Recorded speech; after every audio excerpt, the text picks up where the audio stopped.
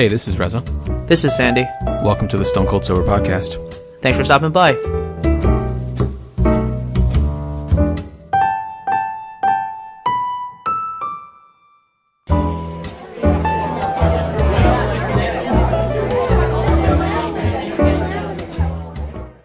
Hello and welcome to the 185th episode of the Stone Cold Sober Podcast. I'd like to welcome you back, Sandy. It's good to be home. Yeah. So, we didn't do a good job talking about what we're going to talk about beforehand. So, Oh yeah, we should have done that, shouldn't we? maybe, but we could do it. We could do it live here. I will say though that you and Elena, very, very good episode last week. Thanks a lot. I appreciate that. Yeah, that was a fun episode. I'm glad you liked it. Yeah. Did you have fun doing it when you guys were recording? Yeah, I think she had a lot of fun with it too. She doesn't like hearing back Yeah. her voice, so got to make sure I do the edits without her. But I think Okay. she had fun doing it. You think she's gonna want to be on more episodes? Maybe. Yeah, I think it just depends on the topic. I think that I can't remember if I mentioned this on the episode or if I was talking to Lena's mom about it, but that particular topic is just, it's almost like it's almost like some type of therapy in a sense where you're talking about stuff, you're talking about things like as much as we do speak to each other that you just would not normally talk about. So how do you find, like, how do you like to be told, that you're loved, or how do you like to be shown that? And whether that is with an act of service or with words, you know, it's just like a moment of learning for the both of us. Mm-hmm. So yeah. Yeah. But I know that she's had fun with it in the past. It depends, like, would she be like up for talking about, like, you know, doing like a movie reviews like we've done before? I'm not sure. Right. No, it was a really interesting episode to hear about from like a third party view. Yeah. So let's talk about where I went and why I went, Okay. and all that stuff. How about that? Okay. So should we just start like macro and then work our way back? Sure. However you like. I should have really thought about this before I did it. So my grandfather passed away. And I'm still working through it. I'm still learning and figuring out how to like properly grieve through this. Yeah. It all happened pretty fast. It was slow and it was fast at the same time. He hasn't been well for a number of years now. He's been bedridden and he has like a severe case of Alzheimer's. And so he doesn't really recognize anyone anymore. That's what happened when we went to China last time. The last trip last year, I think sometime like late October. Yeah. And that was a moment where we all got to be with him. And the idea was to sort of say, okay, you know, the next time we come, he probably won't be this well. And my dad was already in China to see his family, and we got a text from my mom saying that she heard from her sister that, you know, Grandpa's in the ICU. They took him in. She's heading home immediately. She'll let us know and us being my sister and I, if we need to head home. So she's like, you know, getting ready in 24 hours, and then she's about to head out. And then while she's in the air, my aunt texts me and my sister saying, listen, your grandfather's condition has worsened. You shouldn't wait until your mom gets here to figure out if you're coming or not. You guys should just come. Wow. So my sister and I on, what was it, Tuesday, I think? Tuesday morning. At around because I was already up.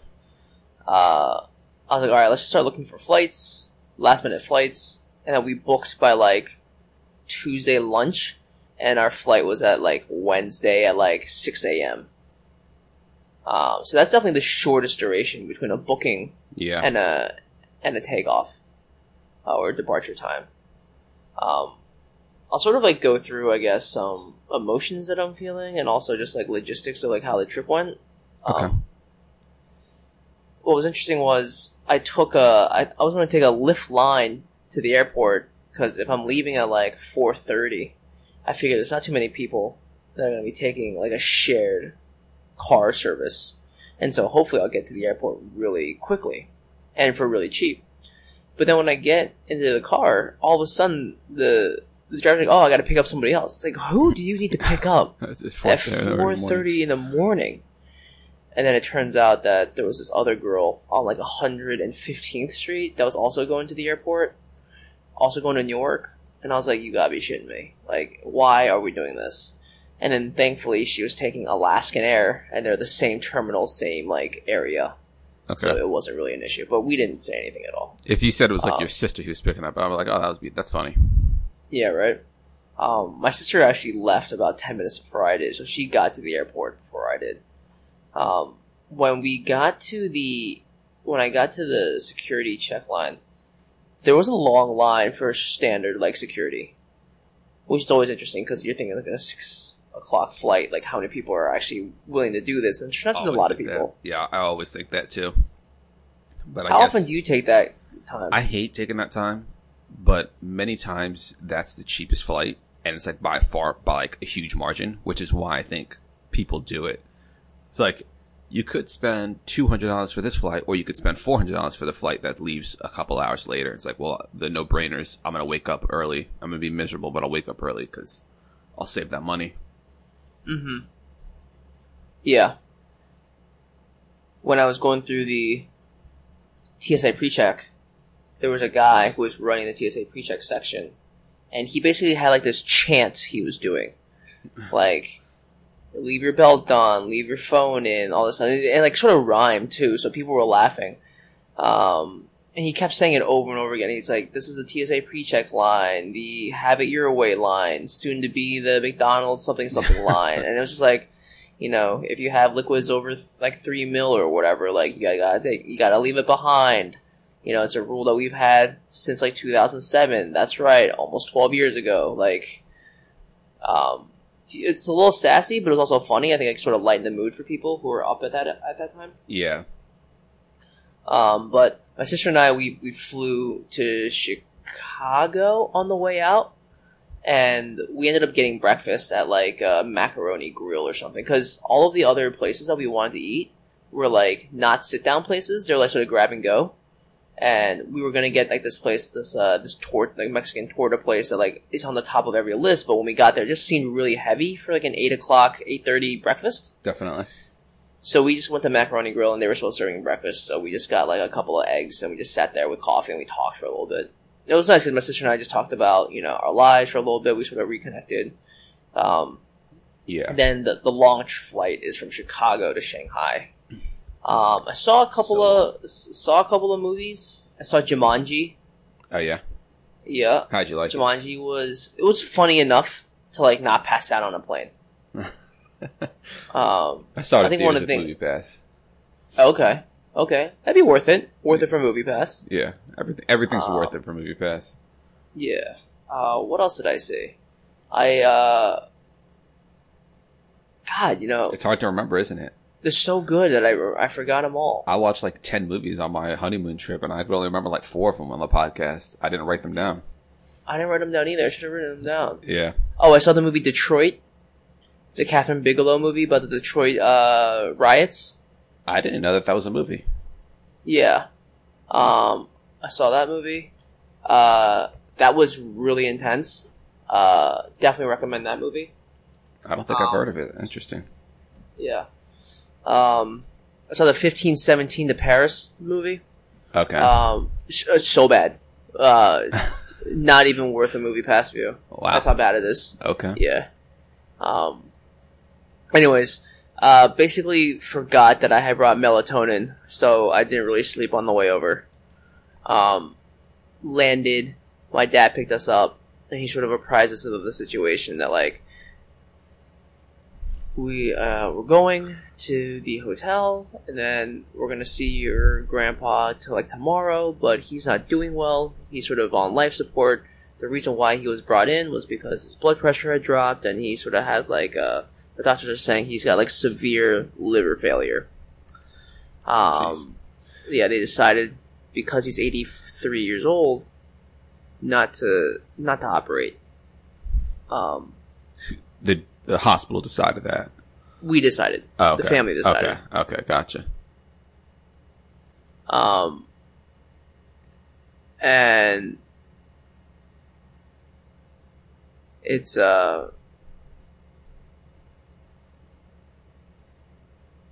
one of those things where you sort of like you're coming to the understanding and the acceptance of things, but it's still sort of like a foreign concept until you see him, you know? Yeah. We ended up getting dinner, and for the entire trip, we ate at one place, this one restaurant across the street from the hospital. We did lunch and dinner there for a party of at least 9 people every day. And funny enough, we didn't eat through their entire menu. But we did banquet style for every meal, and it was good just to like be with family. That's what I was going to say. Yeah. At times like this, it's good to be with the family.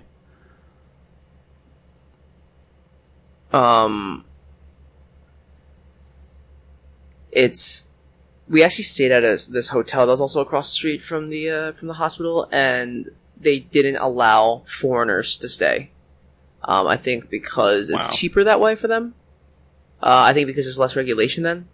I think if you allow foreigners to stay, there's like you got to keep track of more passports, and there's like more rules that you got to follow. So they had a strict no foreigners policy, and so we had to get snuck in basically because obviously we're foreigners. But my aunt was like, "Listen," they're like, because they sort of knew that my sister and I were not like nationals. Yeah. So they're like, "Oh, we need to see your IDs," and my aunt goes, "Listen, I've booked 5 rooms. If you don't let these 2 stay, I'm refunding all 5 rooms for the next like week. So you decide what you want to do." And they're like, "Wow, all right." And then my aunt goes, "Listen, we're just trying to do business." Strong arming right there, man. Damn. Yeah, but my aunt's like, "If you want to do business, we can do business. If you don't want to do business, I'll take my business elsewhere." And they're like, "Okay, well, we'll keep it." Yeah. So we what's it called? What we did was the next morning. Hold on, I gotta take care of something real quick. No problem.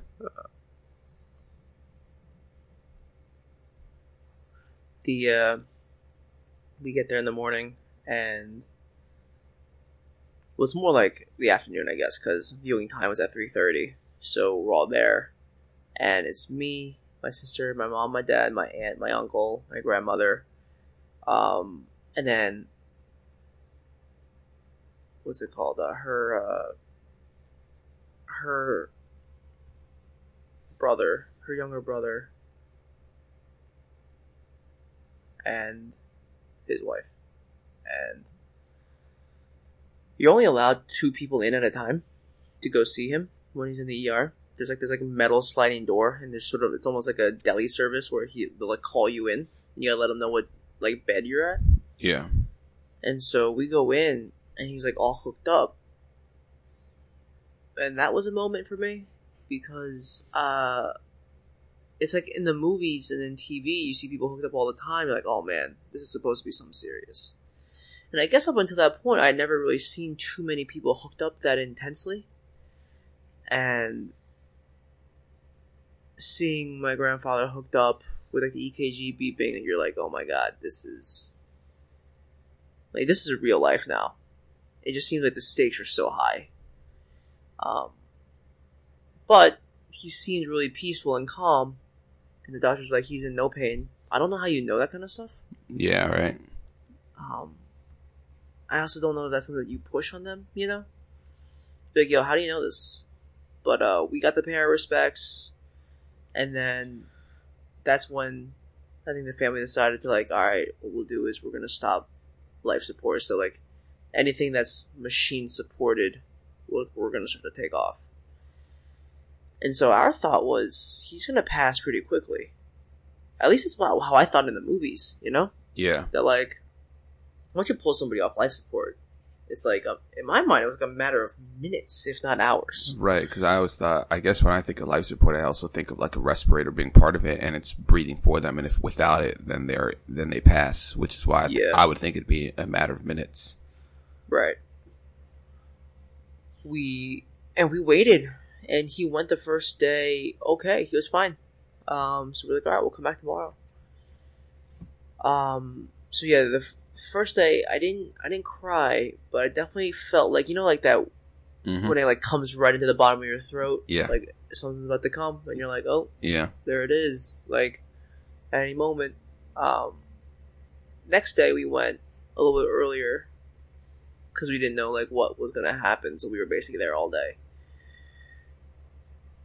And the family, due to like some and I think what's interesting about this episode is we're gonna learn I'm gonna share a lot of like culture stuff around this aspect of life that I had never experienced before, and I thought was like incredibly fascinating from an outsider's point of view, but also incredibly devastating as well.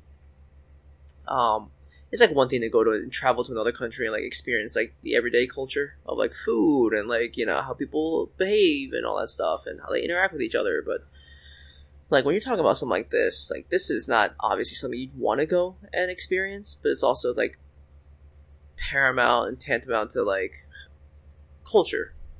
Yeah. It's like how families behave with each other, but then again, like how does a family face death of a loved one? Like everyone does it similarly and yet differently, right? So we're waiting in like the hallway, the ER hallway, and we've brought the clothes that he's gonna be like not buried in, but once he passes in the bed, in the hospital bed, they clean him up and then they actually dress him. Not in like hospital gowns. You can have him dressed in like his everyday clothing as they're transported to the morgue. Okay. So we brought like a suit for him. We brought his hat. We bought shoes. We bought a scarf. We like brought like, you know, not rosary beads, but like, you know, the equivalent of rosary beads. Let's put it that way, and some other things for him. We brought like these pillows for his head and his feet, and just like watching my parents and my aunt and my grandmother like go through that and make sure everything's there. That was the second time where I was like, holy, like that's where I definitely got misty eyed, and I go, man, that is like, now we're talking about logistics of things that are like there's no, it's almost like there's no going back from this, you know? Yeah. Like you're deciding what he's going to be sort of changed into once he passes. And that was a tough moment. But he didn't pass that second day. The doctors said that he actually stabilized, and they're like, in all our years, we've never seen this before. Like, this is definitely an outlier. And we're all just like, wait, did we approach this from the wrong, like, POV? But we're like, you know what? No. We're not gonna, like, we're gonna stay the course. It's the residual, like, medication that was being pumped into him. Oh. I also realized, and we also realized as a family, that, like, just because you're taking off life support doesn't mean they turn off the oxygen going into your nose. And that also means they don't stop feeding you. We didn't know that. I don't know what the rules are to what's stopping life support meant. I thought that meant what you had also thought, right? Like the respirator gets turned off, like every machine that you're hooked up to gets turned off. Yeah, I'm realizing I have no idea. Right, like I have no idea either. So we're like, how do you get turned off life support and then you're still on for this long? And then we were doing research, like some people get life support turned off and they can be alive for months. And you're like, oh, so I guess you didn't need that much support then. And so it's like, it's a weird thing to sort of realize and figure out. But we went home and we're like, all right, I guess we'll see what happens the next day. And then the third day we were like, all right, we'll spend most of our time in the hotel. We'll go there in shifts. And that's when we were finding out that, like, all right, he's rapidly deteriorating in in his status, and he's either not going to make it through the night or he's going to pass tomorrow. And so we were like, okay. So I sort of like knew not to take melatonin that night, just to make sure that like, you know, my phone was charged. It was right next to me. We had SIM cards changed out, and we were ready to go. And I got a call really early in the morning. Like, all right, the hospital called. And this, I remember very clearly my mom calling. I go, hello? And she said, the hospital called. Get dressed. We'll see you over there. I'm like, okay. I'll wake up my sister. We'll see you over there. And that's sort of like, it sort of went unspoken, you know? So I woke up my sister. She got dressed really quickly. We ran over. And I remember walking in because they allowed us to walk in. And he had passed, and they were like unplugging him from everything. And I was like, this is it. And the nurses were like, hey, why don't you guys go outside for a second? We're going to clean him up. We'll make him presentable, and then you can come and see him. So the family was like sort of in a waiting room. And then here's the interesting thing, as a side note, and sort of to give you a little bit more context, because I needed to get this context as well. You know how, like, on American news that they're always showing China, but they're always showing, like, the leader of China and the Chinese military, and it's, like, really scary, like, what Chinese people, like, seem like, right? Yeah.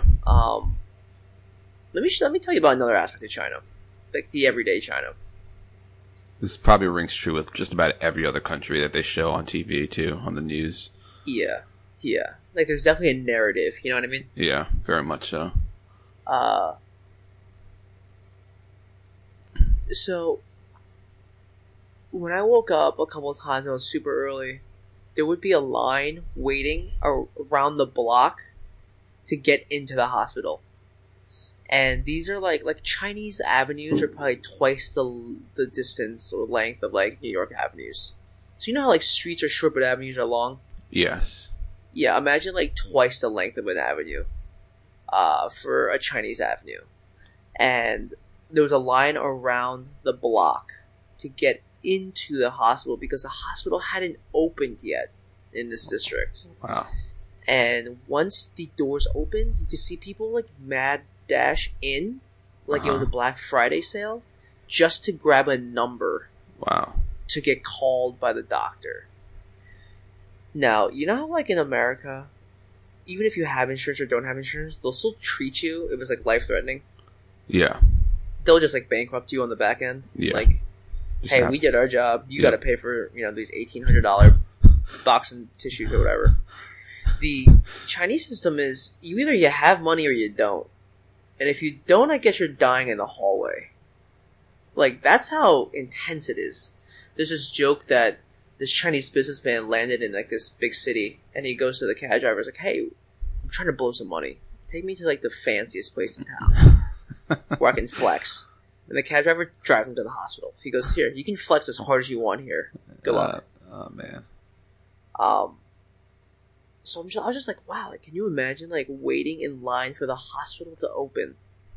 No, I just can't. so that you could go and grab a number. And you better hope that, like, you know, you're like one of 300 people that doctors got to see that day. And because of these conditions, a lot of doctors will accept money on the side for preferential treatment. I was about to say, that sounds like you pay for the ability to be seen. Yeah, you do pay for the ability to be seen. And it's just like, you think your insurance is bad here. Imagine having insurance and still needing to do this. Like, here, doc, here's a 100 note. Why don't you come and tell me what, like, actually, like, spend 5 minutes with me real quick. Yeah. So, the reason why I bring that up is because the people who, like, dressed my grandfather, we had paid them already, but then there was, like, a tip involved. And then the guys would come over and, like, put him on, like, the gurney to wheel him to the morgue. You tip them as well. And it's like, where does, like, your job come in? And, like, why do we need to tip you for doing your job? Yeah. I didn't know this was a service thing. There's also no tipping in China when you go to restaurants, so that's a... So, wow, wait, you don't tip at the restaurant, but you tip at the hospital. How did you even know that? How do you even know that you tip at the hospital? Because we had a funeral director with us tell us what to do. I'm not kidding. We called in a ton of favors. Wow. For this funeral director to come. He's a friend of my uncle's, who's like a big time director, producer out there. He's like the Simon Cowell of China, actually. He's like a really big deal. Wow. Yeah, my sister has met like really famous TV and movie stars and not know who they are. And like people will freak out at her photos. Yeah. Yeah. She's like, I think I met the George Clooney of China, and I had like thrown up 10 minutes before because I was sick. So I look really angry in this photo. And then all the people I showed this photo to, like, oh my god, how did you meet this guy? And he goes, who is this guy? Like, can you imagine like meeting the literal Brad Pitt or like George Clooney? Like, yeah, well, how are you, man? Listen, I'm not feeling too well. Can we move this along? So he called in a ton of favors to get the funeral director there. The sort of cultural expectation is to have a memorial service within 3 days. And because he had passed away 2 days before we were going to leave, we were like calling in a ton of favors because a lot of the really nice memorial homes and funeral homes were all booked up. And wow. China doesn't do like single memorial homes, or funeral homes. They do more like funeral facilities. They're like multi-story. Each story has multiple halls. Just because there's like obviously so much more people in China, right? Yeah. I mean, there's more people in China, in Shanghai, than there are in like entire states of the U.S. Let's put it that way. Yeah. There's 24 million people in Shanghai. Yeah. That's ridiculous. Yeah, it's like 80 electoral votes right there. Is that 80? I don't know how many it is. Probably like 50. But still. I think it's like the state of California, maybe? I don't know. Whatever. So, as he's getting wheeled down in the gurney to the morgue, I'll also have you know that Chinese people are really superstitious. So when we found out that he passed on June 26th at 8:15, 626-815, the family's like, oh wow, that's a really good number. That's really auspicious. Like, he passed away in the morning, that's also good. Sun rising, it's a good day. You know, God is... And they use God sort of like, not like the literal God, but, you know, it's just a saying. Just a saying, yeah. Like, you know, God's sort of taking him in and... Right. There's a lot of things that, like, with people, like, they're saying that the old two ages that are really tough are 73 and 84, because it just turns out that there's a lot of senior citizens that die or pass at those ages. Yeah. And the saying goes, it's, you know, God wasn't ready for you, but you showed up on his doorstep, waiting to go in. Yeah. And there's a thing about, like, I know I'm jumping around, but I'm sort of like remembering all the cultural things that I find interesting. Yeah. There's this like custom where, like, if somebody really old passes away, you don't get sad. You're really happy that they've lived a long life and that they don't have to like suffer anymore. That they can just move on, and they say rest, right? Like, you can finally rest. Mm-hmm. And what you would do is you live in these buildings where everyone knows everybody, and multiple generations of a family live in the same household. And so when an old person dies, you actually take the bowl that they eat out of. Everyone sort of has like a family bowl, like your literal everyday dinner bowl. Right. And you actually gather around it, and you smash it on the ground so that everyone can take a piece of that bowl, because it's meant that whatever you were eating helps you live a long life. So it's sort of like a good luck charm to take that with you. I see. Yeah, it's a little dark, but it's also like you can sort of understand the dotted line logic there. Like, oh, well, if you eat out of this bowl and I have a piece of this bowl, I've got a good shot at like living as long as you did. Right. So they're just saying like, oh, you know, he lived a really long life. It's time for him to rest. And they're saying that, you know, he had a really long life. He had a really tough life. He served in the Air Force in the Korean War. And it was just tough that he had to go this way. But people were saying that, you know, he doesn't have to suffer anymore. My grandmother doesn't have to suffer anymore, because my grandmother's basically been a full-time caretaker for him for the last 2 years, and it's really aged her. Yeah. Anyway, so we're wheeling the gurney down. We actually leave the ER building. We walk over to the morgue area, and then, you know, like in Bad Boys 2, where he's hiding with a dead body, and like he has to like get wheeled into like the fridge or whatever, like your standard morgue fridge, right? the number 8 slot was open, and we were like, oh, you gotta put him in the number 8 slot. 8's a lucky number. You gotta do that. And like, okay, well, so I helped lift with the doctor, my uncle, and then my grandmother's brother.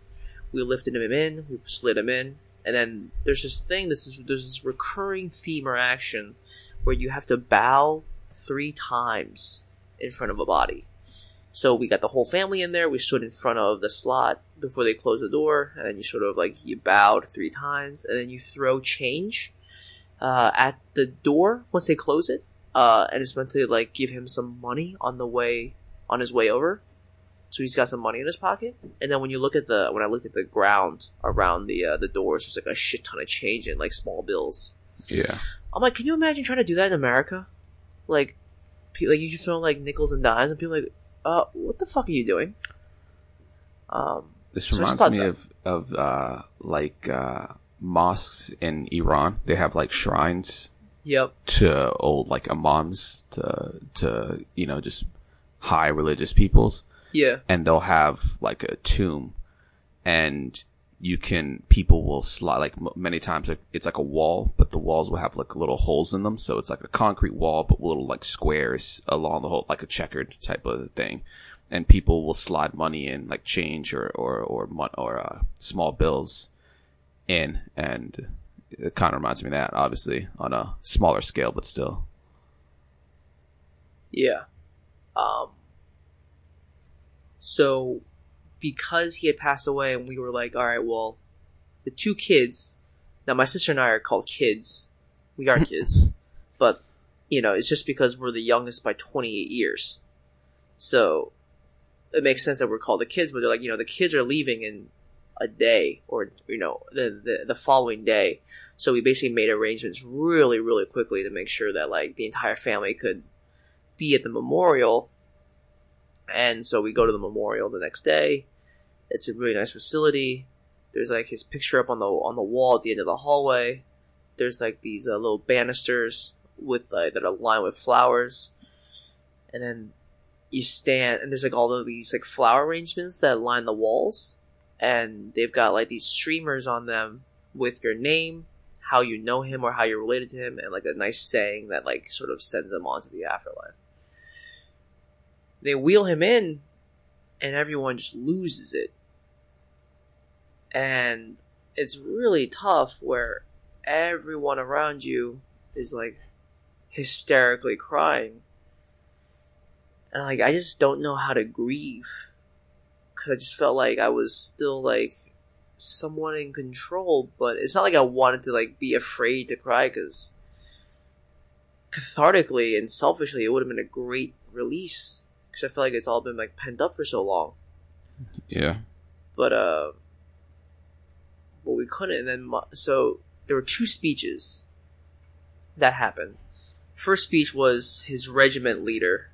He's regiment I think it was regiment 2050 of the Chinese Air Force, and a lot of old veterans came too, which was really nice to see. People that he served with. It's tough to see old people cry, man. It's tough to see your parents cry. I think we talked about this, right?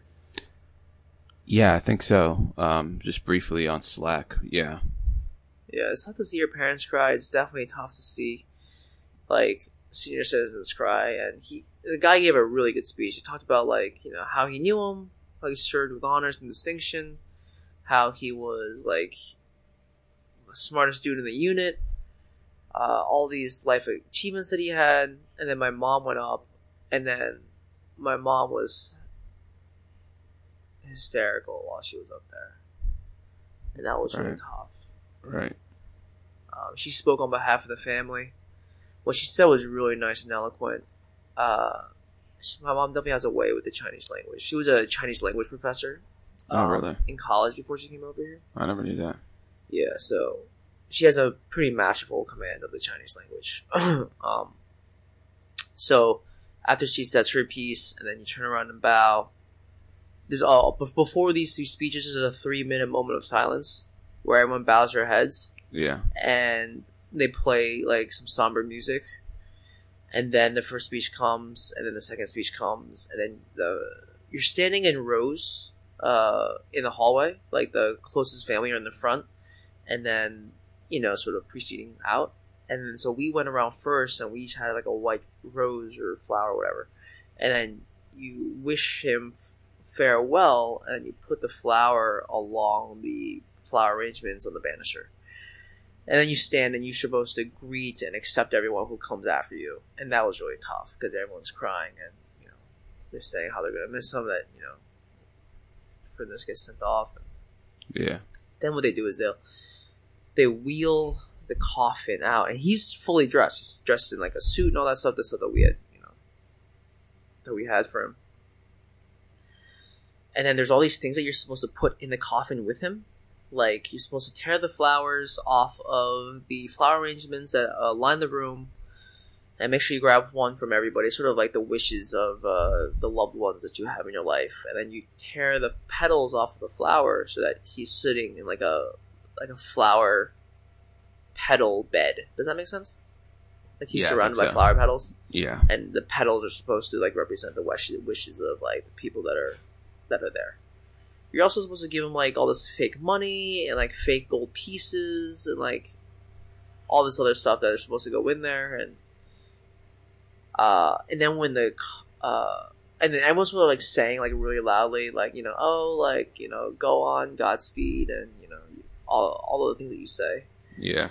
And then the coffin cover comes over, and then I remember very, very clearly the funeral director goes, "All right, we're about to cover him. You can't go back. So if whatever you want to say, you gotta say now, because it's like incredibly, incredibly like bad luck to like put a coffin cover on and off again. Wow. Or take it off. So like once it's on, it's on. Yeah. And so everyone was like shouting really loudly to make sure they were heard. The men of the family are supposed to nail the coffin down. So my uncle took a nail, my dad took a nail, and I took 2 nails, and I was so nervous. Dude. I didn't know what I was doing. And so I was like trying to nail it. I was trying to hit the nail with the hammer, and the first hit I did was really light. And they're like, no, you gotta hit it harder. So I hit it really hard the second time. I was like, alright, well, not that hard. And I was like, like, I'm doing the best I can. Are you guys messing with me? Yeah. And then I was about to do it like again the second one for the last nail, but like, no, you can't nail it too hard. We got everyone in China gets cremated, so we got to open this up later. Like, oh, my fault. So there's like 3. You tap the nail. Yeah, you tap the nail just 3 times. And you're like, okay. So like, the funeral director sort of held my hand and gently tapped it 3 times because, you just do it just for the sake of, like, for the meaning of it. You're not actually like nailing it. Somebody's real mad when they have to open that one up. Yeah, and only the family is allowed to wheel him out of the room into the back.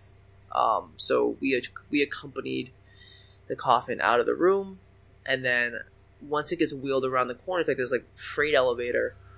Our family actually has to get down on their knees and bow 3 more times, and that's how you send them off. Yeah. And then there's a big banquet lunch afterward. We had 3 tables of people, and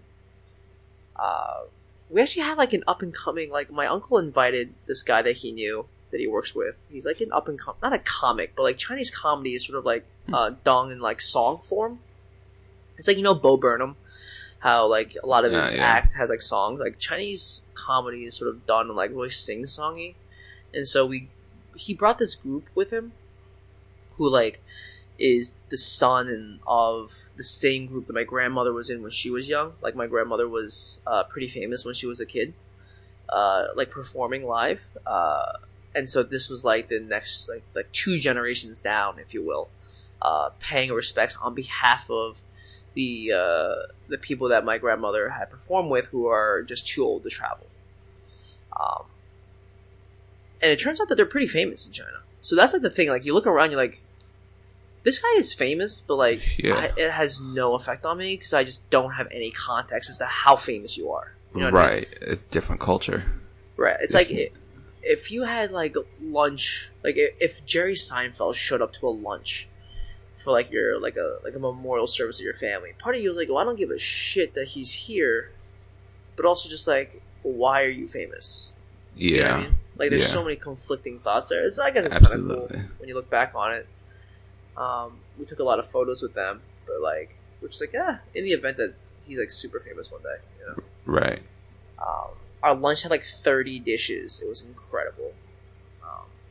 That's the good thing about Chinese cuisine. The like banquet style is. I know you love it. Dishes. Yeah, man.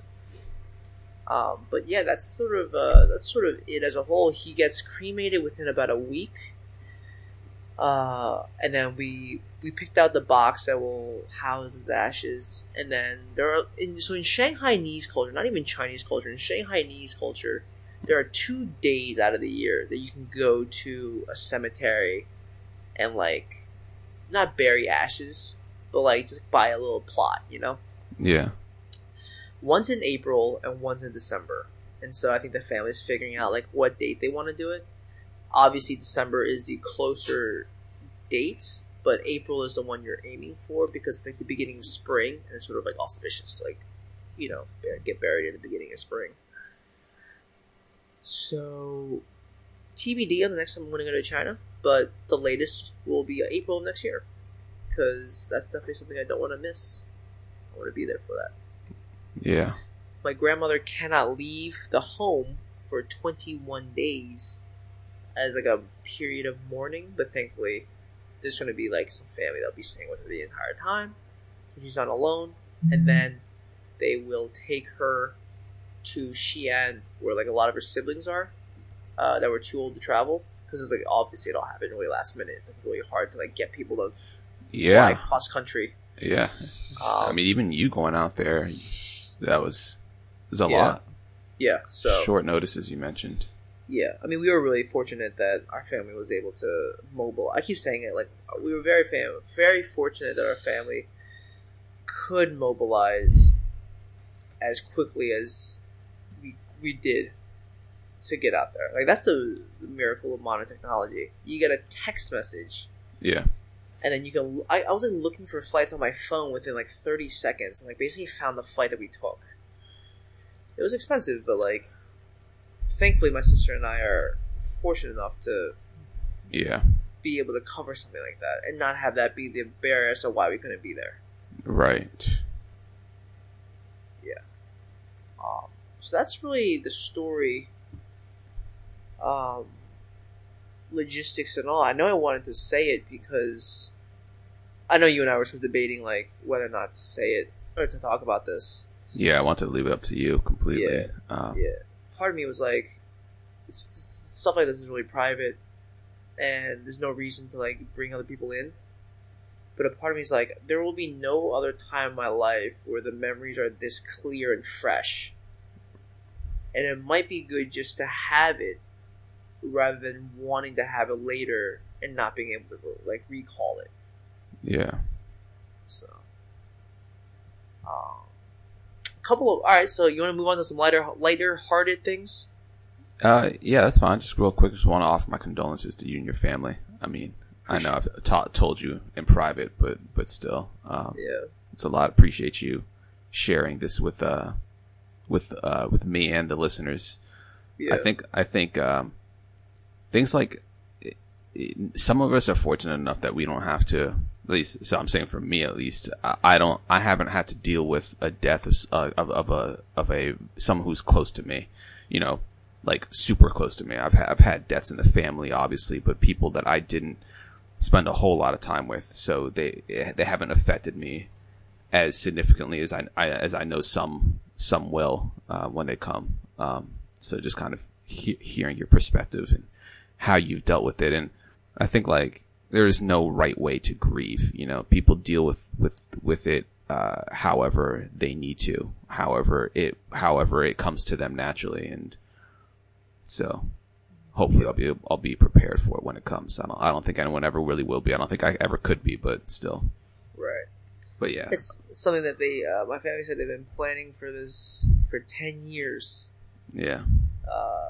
But it's sort of like the best laid plans sort of fail at the moment of first contact with the enemy. And it's like the second something really happens, it's like all that planning sort of like, is it still there? Does it still make sense? It's almost like having a conversation in your head with someone, but it just takes a turn immediately from the very beginning. Like you can sit there and plan, and you get asked something that you did not plan for, and the whole conversation takes a different turn than you thought it would. Yeah. So. Exactly. On some lighter-hearted things. Right. Some more interesting aspects of the Chinese culture that I got to hear while I was out there. So there's currently a shortage of women in China. Mm-hmm. There's 7 brothers and there's only 6 sisters. I don't know. Let's not get hung up on the terminology there, but Yeah. there's just a lot more men than women right now. So women sort of have the pick of the litter, right? Mm-hmm. And what we found out was that a lot of parents, when you get married, traditionally, the idea was you moved into the family house of your husband. Right. And I guess I can only speak for heterosexual couples, because homosexuality is still something that, like, there's no pride really in China quite yet. Like, it's definitely on the up and up, but China's definitely not as progressive socially about that kind of stuff yet. We'll get there one day, hopefully. Hopefully sooner than later. Yeah. So everything I'm talking about is just heterosexual couples. And so you would move into the family house of your husband, but because of how Chinese culture works, houses hold multiple generations. Your grandparents, your parents, and you, and maybe your grandkids, or your kids. So they're really busy houses, right? Mm-hmm. It's not really attractive to young people nowadays to want to live in a house with all those other people, because there's really no privacy. Right. And so you'd want your own place, which is, a fair thing to ask for when you're this young. Definitely. Unfortunately, real estate prices are so crazy in China right now. Really? Oh, yeah. I guess I can imagine certainly in those cities, 28 million people. Yeah, the real estate markets of a lot of Chinese cities far outweigh or outclass those of New York and San Francisco. Wow. In terms of how fast these prices are growing per square meter. That's how they charge. That's how you basically think about like a place. Like, it's how much are you charging per square meter? Yeah. And a lot of them's like over $1,000 per square meter. Wow. Think about that for a second. Wow. Yeah. I don't want to. Yeah.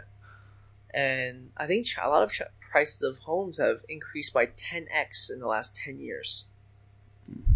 That's crazy too.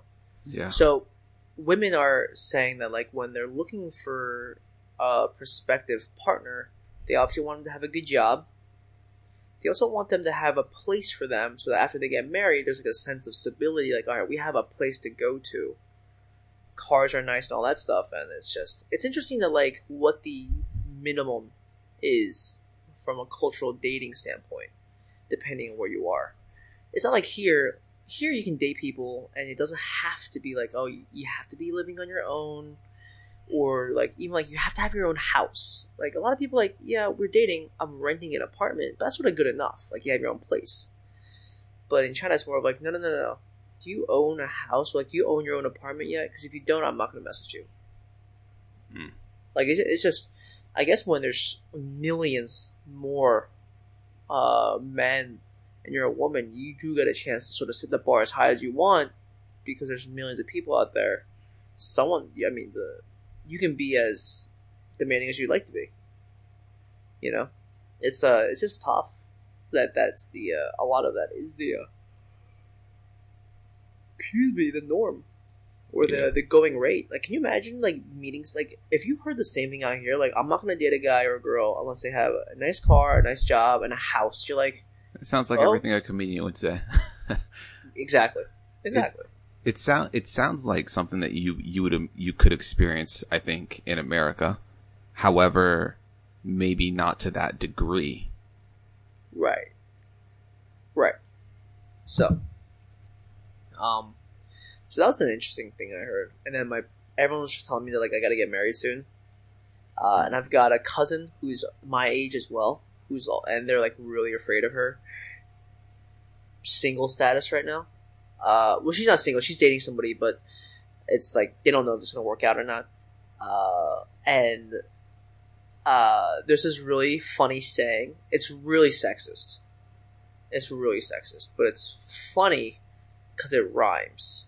In Chinese, it rhymes. I'm going to tell you what it's. I'm going to say it because the second I heard it, I told everyone to repeat that to me twice so I could remember it, so I could share it with you guys. Yeah. It's 40男人一朵花，30女人都不花.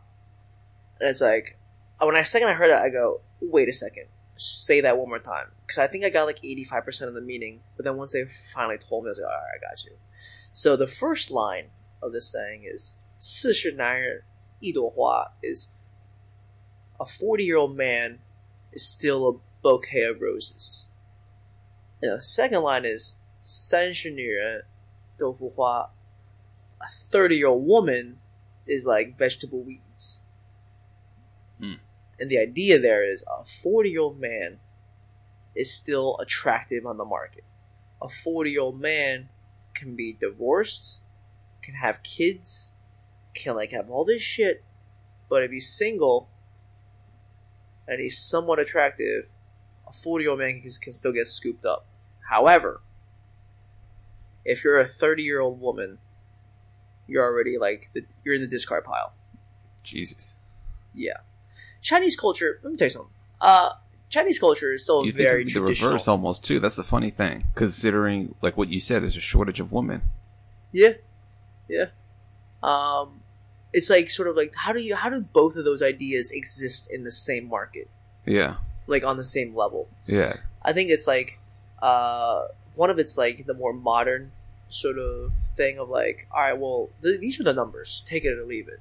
And on the other side, it's more of the traditional way of looking at things, which is, well, like, there's only so many, like, the traditional sense is you got to get married in your young 20s so that you can have kids. Like, the idea is you got to have kids so that, you know, your kids take care of you one day, and yada, yada, yada. There's, like, generational, like, leftover thoughts that are still very prevalent because of, like, how Chinese culture is sort of created and maintained, like this reverence of older generations and what older generations say goes and all that stuff. And it's still a male-dominated society. Like it's still very, very traditional. But on the other hand, it's like, well, there's millions more men than women, so I guess women are going to start to call the shots soon in terms of who they want to be with.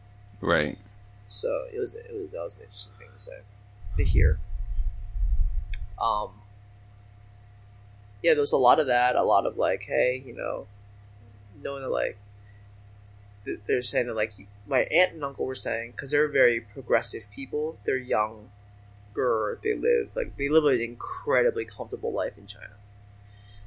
My aunt was saying some fun stuff. She goes, your uncle's job as a man is to make money for the family. My job as a woman is to know how to spend money for the family. And I go, now wait a second, what does that actually mean? She goes, well, listen, no one's discounting how hard a man's got to work to make a living for the family. Right. I go, right. She goes, but it's also, you want a woman who knows how to spend money that, like, makes your family comfortable and, like, brings about a lifestyle that you want. And so not every woman knows how to do this. She's like, any woman can blow money on dumb stuff. It takes a real woman to know what you want and to buy things and to maintain a house that is like up to the standards of your lifestyle. They don't have kids either. And they own their house outright, and so there's very little debt that they have, and it's just all money coming in. So like I was telling you that like all week my uncle's wearing like Balenciaga and Balmain and like really, really, really nice things. And just sort of, you know, that rock star life that he's always had. I just found that to be really interesting as well. And then my uncle was like, listen, he goes to me, he goes, you got a date? I go, yeah? He goes, you got a date. You can't just shack up with the first one you find. And I go, why is that? He goes, let me ask you this. Would you buy shoes without trying them on? I go, would you buy a shirt without trying it on? Dude, that's what dating is. You just gotta figure out if you're comfortable in it or not. I was like, I've never heard of dating being equated to buying clothes, Yeah. but I appreciate the idea. I think it's just funny because my sister and I are seeing people right now. We were telling them about them, and they're just like trying to give us like dating advice. Yeah. And it's just really fun to hear dating advice from people that like you don't get to talk to all the time. That like in your family, and depending on different generations, like hearing your grandmother give you dating advice, or like your grandmother's brother's wife giving you dating advice, and like when your aunt and uncle giving you dating advice. It's like the advice is so different based on the generation. Yeah. Yeah. So it was fun. It was good to be with family. I mean, obviously, it would have been great to go to China for a different reason, but being surrounded by family for that long, and still being able to laugh and reminisce about the warm memories and the funny memories, and like bad memories that become funny jokes with distance. It was good. It was good to be there for that. And the good news is going to China now isn't really that expensive comparatively. You can go to China for as low as like $400. So, food for thought. Yeah. If you ever want to go. I've told you I do. I need about a month because I feel like I got to do a lot. Yeah, 2 weeks is good enough. Got to do it big. Yeah, 2 weeks is good enough. You got to go to Philly to go to the embassy though. There's a big Chinese embassy in Philadelphia to get your visa. Oh wow. And I think you might be able to get a 10-year visa, or maybe just a 1 year. I think 10 years are only available for families that have Chinese nationals in them. Because a coworker of mine also has a 10-year visa, but he married a Chinese woman. And I was like, I literally asked him, like, how the hell did you get a 10-year visa? Because I know how I got a 10-year visa. I was born in China. That's how I got mine. Yeah. How did you get yours? He goes, I guess my wife, because like my wife's in my family now, I can get it. I go, oh, so we're just giving them away now, huh? But yeah, that's really all I have for today. All right. Well, yeah. Again, like I said, I appreciate you sharing that. Of course, man. Yeah. It's good to be home. It really is. Yeah. Yeah. The jet lag hasn't really kicked in quite yet. I've been able to stay up till like past 10:30, like even like 1 o'clock every day. So I'm just waiting for the day that like, and I'm a little under the weather. I think with all the traveling and all the stress and all that stuff, like obviously my body got hit with something. So I'm a little stuffed up right now, but hopefully I'll be able to get back in it again. Yeah. Because marathon training's got to start. Oh yeah. Yeah, it's the first week of July. Marathon training must start today. I was about to say, take today off with this heat. Oh yeah. There's a triathlon going on right now in New York. That sounds terrible. There's an Olympic triathlon going on right outside my door right now. Yeah, that sounds awful. Yeah. Heat index of 111. Be safe out there.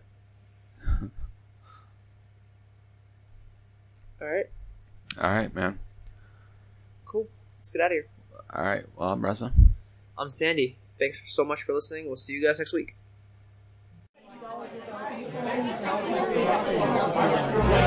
Yeah.